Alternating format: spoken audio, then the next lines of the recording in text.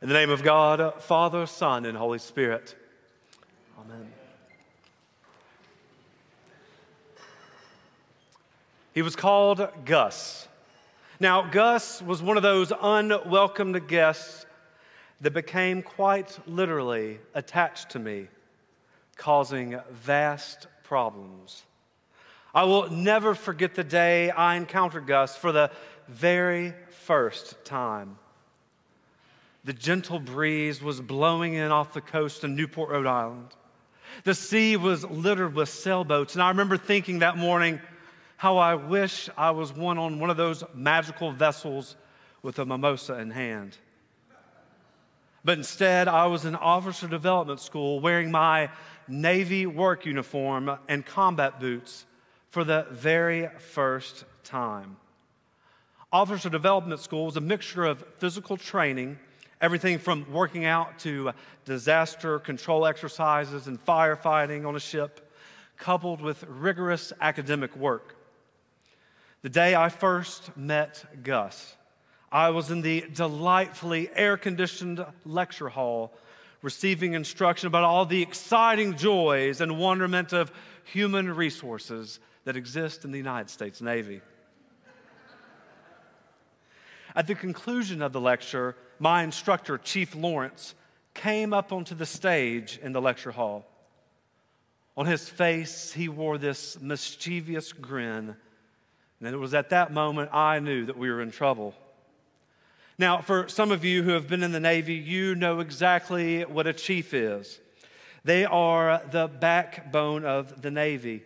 In order to become a chief, you have to have been in the Navy for a certain amount of years, oftentimes 15 or plus more years, and you essentially know all the etiquette, everything that you need to do. Think of kind of a Bev Mahan, but in the Navy.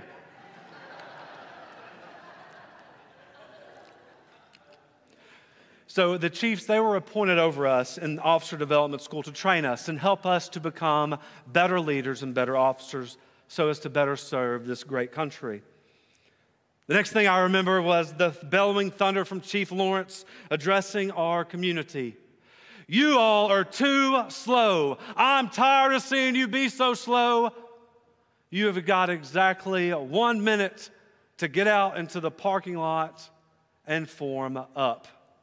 Now, forming up is like what you see in the movies where everybody, they get together in their lines and they're marching with somebody doing cadences and all of that. And so we had exactly 1 minute to get everybody in our group to form up out there. Of course, we didn't get formed up in 1 minute. We went out to the parking lot, and the sun had been hard at work, beating the asphalt into a blazing, smoldering wasteland. And since we did not form up in 1 minute as we were commanded to do, our chief said, "Get on your face and push." So we descended together as a group onto the molten asphalt and began to do push-ups. At the conclusion of all that excitement, we ran to the training ground where we proceeded to do so many 50-yard sprints, I couldn't even tell you how many we did. Once we concluded with the gleeful pleasure of sprinting in our brand new heavy boots, we went to the dreaded, fabled sand pit. It was there that we had the astute privilege of crawling through the sand and doing various modes of exercise, from burpees, push-ups, and all manner of physical opportunities of growth from the whims of the imagination of our instructors. Whilst we were engaged in this period of physical growth in the sandpit, our instructors were thoughtful enough to provide vociferous commentary in the form of intense instruction. It was later that evening that I met Gus for the very first time. When we finally got back to the barracks and completed all of our meetings at about 2100 or 9 o'clock, I discovered a huge blister on my left pinky toe. It was so ominous, so present, it warranted a name, and so I called it Gus.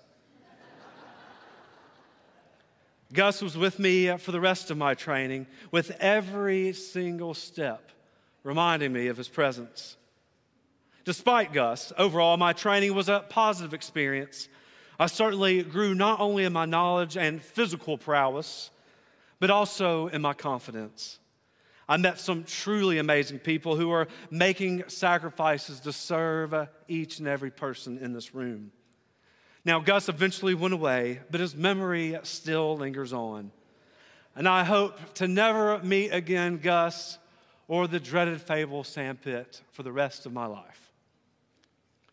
This morning, we heard some intense instruction from Jesus. We heard, "Whoever comes to me and does not hate father and mother, wife and children, brothers and sisters, yes, and even life itself, cannot be my disciple. Whoever does not carry the cross and follow me cannot be my disciple." There were a couple of themes which grabbed me from our gospel passage this week. The first thing that grabbed my attention was this reorientation in the midst of our complacency. And the second theme being this message of reorientation was given in the context of community. As I contemplated these words this week, I began to reflect a bit of the wisdom I had received up in Newport from my favorite instructor. My instructor, her name was Master Chief D, and she was an Episcopalian. And she was certainly tough and had a commanding presence. When she entered on deck, it was reminiscent of when Darth Vader made his first entrance on episode 4 of A New Hope in Star Wars. At one of our morning musters, she began to offer us instruction about the dangers of becoming complacent. I'll never forget, she said, complacency kills. Complacency, it starts small. You might not wear your uniform properly, or you might not put up your tool correctly. Then all of a sudden, small problems transform into big problems. And then all of a sudden, you have become complacent and you have set up yourself for big time failure because you've slowly ebbed yourself away from your discipline. Master Chief D said that she had seen this complacency grow within a context of a community on a ship. People have gotten themselves hurt really bad or worse because mistakes were made, mistakes that began from a spirit of complacency. It certainly is easy to become complacent in our day-to-day lives, whether it be in our spirituality, our health, and our relationships. After all, we're so busy, and sometimes we find ourselves experiencing a deliberating and paralyzing fatigue, and we can become easily complacent in our discipline. It happens to all of us in various seasons of our lives.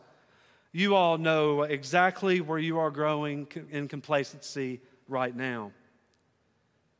In Jesus' intense instruction this morning, he is offering us a wake-up call, a bit of reorientation for us. This passage seems highly appropriate on this holiday weekend, marking the time from a transition from the summer to the fall. Churches across this world will be beginning a fall programming, and that will be kicking up. And this is a good time for us to be reminded about not becoming complacent. This passage is about the cost of being a Christian and a not so subtle reminder of what pursuing the person of Jesus Christ as your Lord and Savior is all about. There are moments and seasons in our lives where we need some reorientation in our lives. The second theme I've been thinking about this week is how Jesus gave this instruction within the context of a community. The gospel lesson starts out by saying, "Now large crowds were traveling with Jesus, and then he turned and spoke." I think this is such a huge component in Jesus' call of reorientation to us this morning. And I, of course, don't want to gloss over it. My present Navy mentor, his name is Chief Peach, he pulled me aside one day and he said, "Your existence is no longer about you. It's all about the people around you." He went on to tell me it is my job to build people up that I have been entrusted to care for and to make them the best possible versions of themselves. to help them see and pursue the infinite amount of possibilities in their lives. My Navy mentor was telling me, when my community that surrounds me is at their best, will be accomplishing the task of my job. In the midst of this intense instruction from Jesus about the cost of following him, we are reminded that we are not alone in this. I was here at St. Bartholomew's in the midst of the pandemic.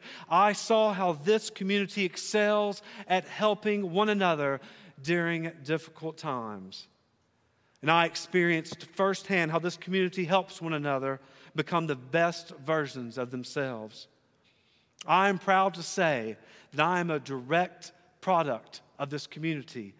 And whenever I go to Newport, Rhode Island, or when I go into my first ship, I'm taking you all with me and the lessons and the love and the way that you built me up. It's important to be reminded of these words from Jesus this morning. Whoever does not carry the cross and follow me cannot be my disciple. It is good to grapple with why we are followers of Jesus. Are we taking up our cross? Or are we growing in a state of complacency? If you've been finding yourself in various states of complacency, I've got some good news for you this very morning. You are in a community of people that truly love you. And together, we'll continue to walk with you towards a closeness with our Lord and Savior, Jesus Christ.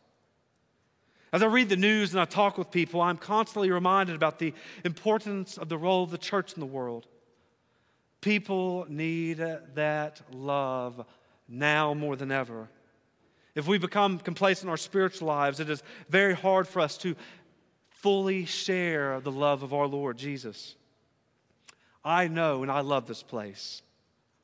And I just want to stand here and say thank you for all that you've done for me, and to implore you to keep up the good work.